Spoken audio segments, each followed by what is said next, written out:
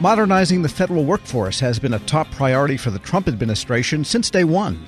There have been some successes over the past 3 years, but many of them are smaller victories achieved through administrative changes. Now the Office of Personnel Management has some bold ideas to help agencies better recruit and retain top talent. They're just tucked inside a 500-page budget document. The ideas, that is, not the talent. Federal News Network's Nicole Ogrysko dug through that document and joins me now with what she found. And Nicole, let's start here with some of the highlights from the OPM's proposals. What document were they buried in, and tell us what they are? So they were buried inside the budget justification for the General Services Administration, and that's because the OPM budget justification was tucked inside the GSA justification. So once you get through that, you do find actually some really interesting proposals, I think. Ones that, yes, we've heard some of them before, the retirement cuts or changes, whatever you want to call them. We've seen those before and they're here. But there were also a few new ones that, I've heard about vaguely in conversations before, but I've never really seen them proposed in an official way.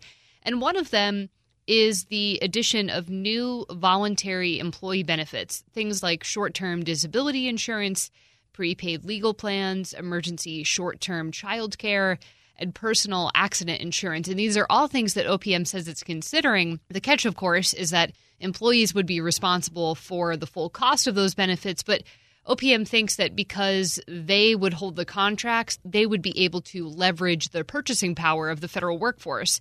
And that these things like emergency child care, for example, would be cheaper through this plan than if you had gotten it in the private sector, for example. That's kind of the approach a lot of organizations, and I think some agencies have, say, with employee assistance plans. Yes. There's a overarching enterprise-wide contract, but the individual need depends on the individual, and they can pay for it at the group rate, so to speak. Yes, that is the gist of what OPM is going after here. OPM would need the authority to offer these contracts, and that's actually what they're seeking from Congress. But as you said, Tom, some agencies do actually offer this. The Department of Homeland Security, I think, has seen some success, especially with the child care benefits as well. So that's one, and that's kind of a new thing. I think we've heard agencies say we've seen benefit from these sorts of programs, but never have they been offered before on a government-wide basis. So a vending machine, so to speak, with all of these services that people need just to conduct their lives, because life does sometimes interfere with the job. Sure, and especially if you're in, one of those DHS occupations, you're a Border Patrol agent, something like that, you might be called to work that is at an inconvenient time for you and your child. And what about the paid parental leave? And there's some corrections, I guess, they're calling for in the law that was passed, and the paid parental leave isn't even in effect yet. So there's no surprise here. We all know at this point that there are problems with the federal paid parental leave law. It was passed, late last year with great fanfare from both sides of the aisle, the president included. And we know that the law, I think, accidentally excludes some federal employees, much of the Federal Aviation Administration, a portion of the Transportation Security Administration. And then there's some ambiguity over whether or not Title 38 employees of the Veterans Health Administration are also covered. So the OPM proposals here would correct all of that. But in addition, they actually suggest some interesting things that I think would clear up some questions that we have been getting from employees who are waiting for this benefit to go into effect October 1st. OPM, for example, wants to clarify that this benefit is only available after the birth or placement of a child, of a given child. So you have to specify what exactly is happening with your agency here. What if you have twins? Then do you have to specify it's either Bert or Ernie? I think you would be able to. I think it would be both. They would be classified as given children for the use of this particular benefit. But OPM says that they want to put this specification in about after the birth of a child because it would simplify the administration of this benefit and would clarify the whole purpose of this which was to give employees the time to bond with the child.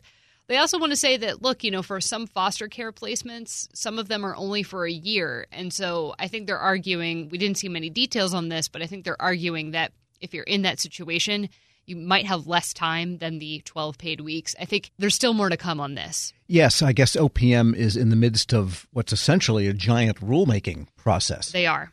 And they're also under a deadline because Congress intended this whole thing to become effective in the beginning of this coming fiscal year, October 1st. Yes, and we've heard that OPM intends to put out draft regulations, which would be open for public comment in the late spring. So that's the timeline. That's the trajectory that they're on at this point, and remains to be seen whether or not the OPM legislative proposal for federal paid leave will really go anywhere as well. And I just had a follow-up question on something we spoke about earlier, and that is this panoply of paid for by the employee benefits at the group rate obtained by OPM program. That requires statutory work by Congress in order to let them do that?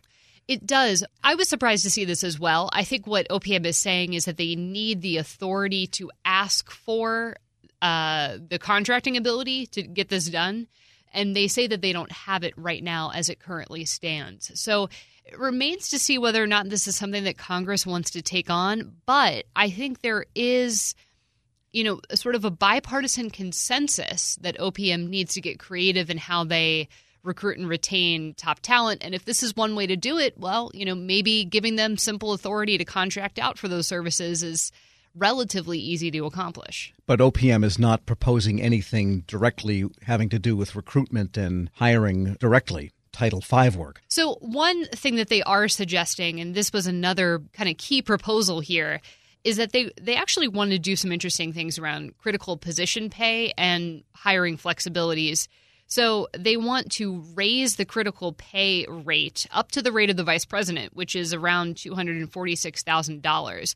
That would be a big pay boost for some federal employees if they have some of these specialized skills. God, it could be $100,000 more. It could. And they actually want to increase the number of positions that would be approved for critical pay. It's around 800 now. They want to move it to around 2,000.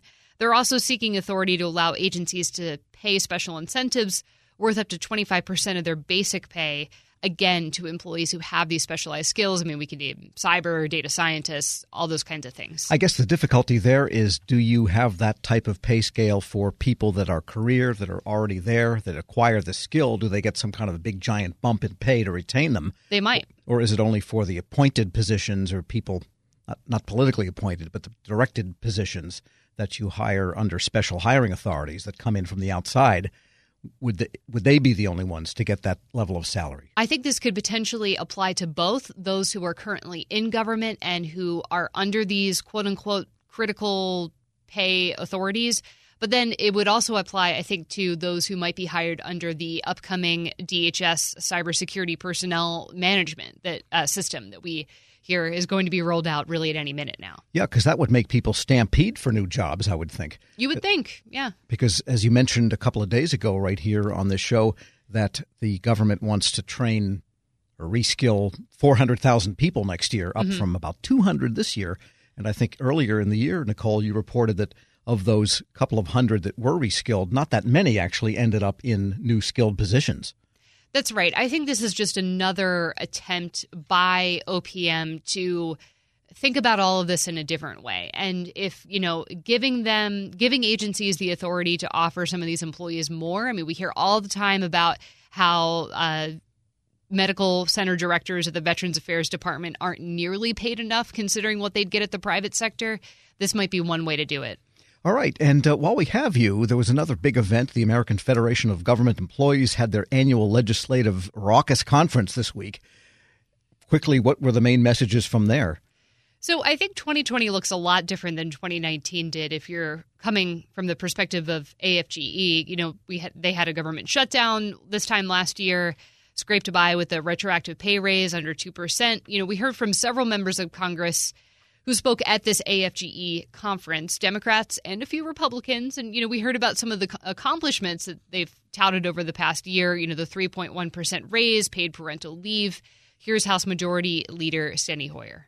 Now, we got parental leave. We want family leave. And by the way, through some mistake in the U.S. Senate, VA and some other folks were left out of that bargain. Yes, sir. We're going to make sure they're included. All right, sir. We're going to make sure. Carolyn Maloney and I are working to make sure that they are included. The Senate, by the way, wanted to limit that parental leave to the Defense Department only.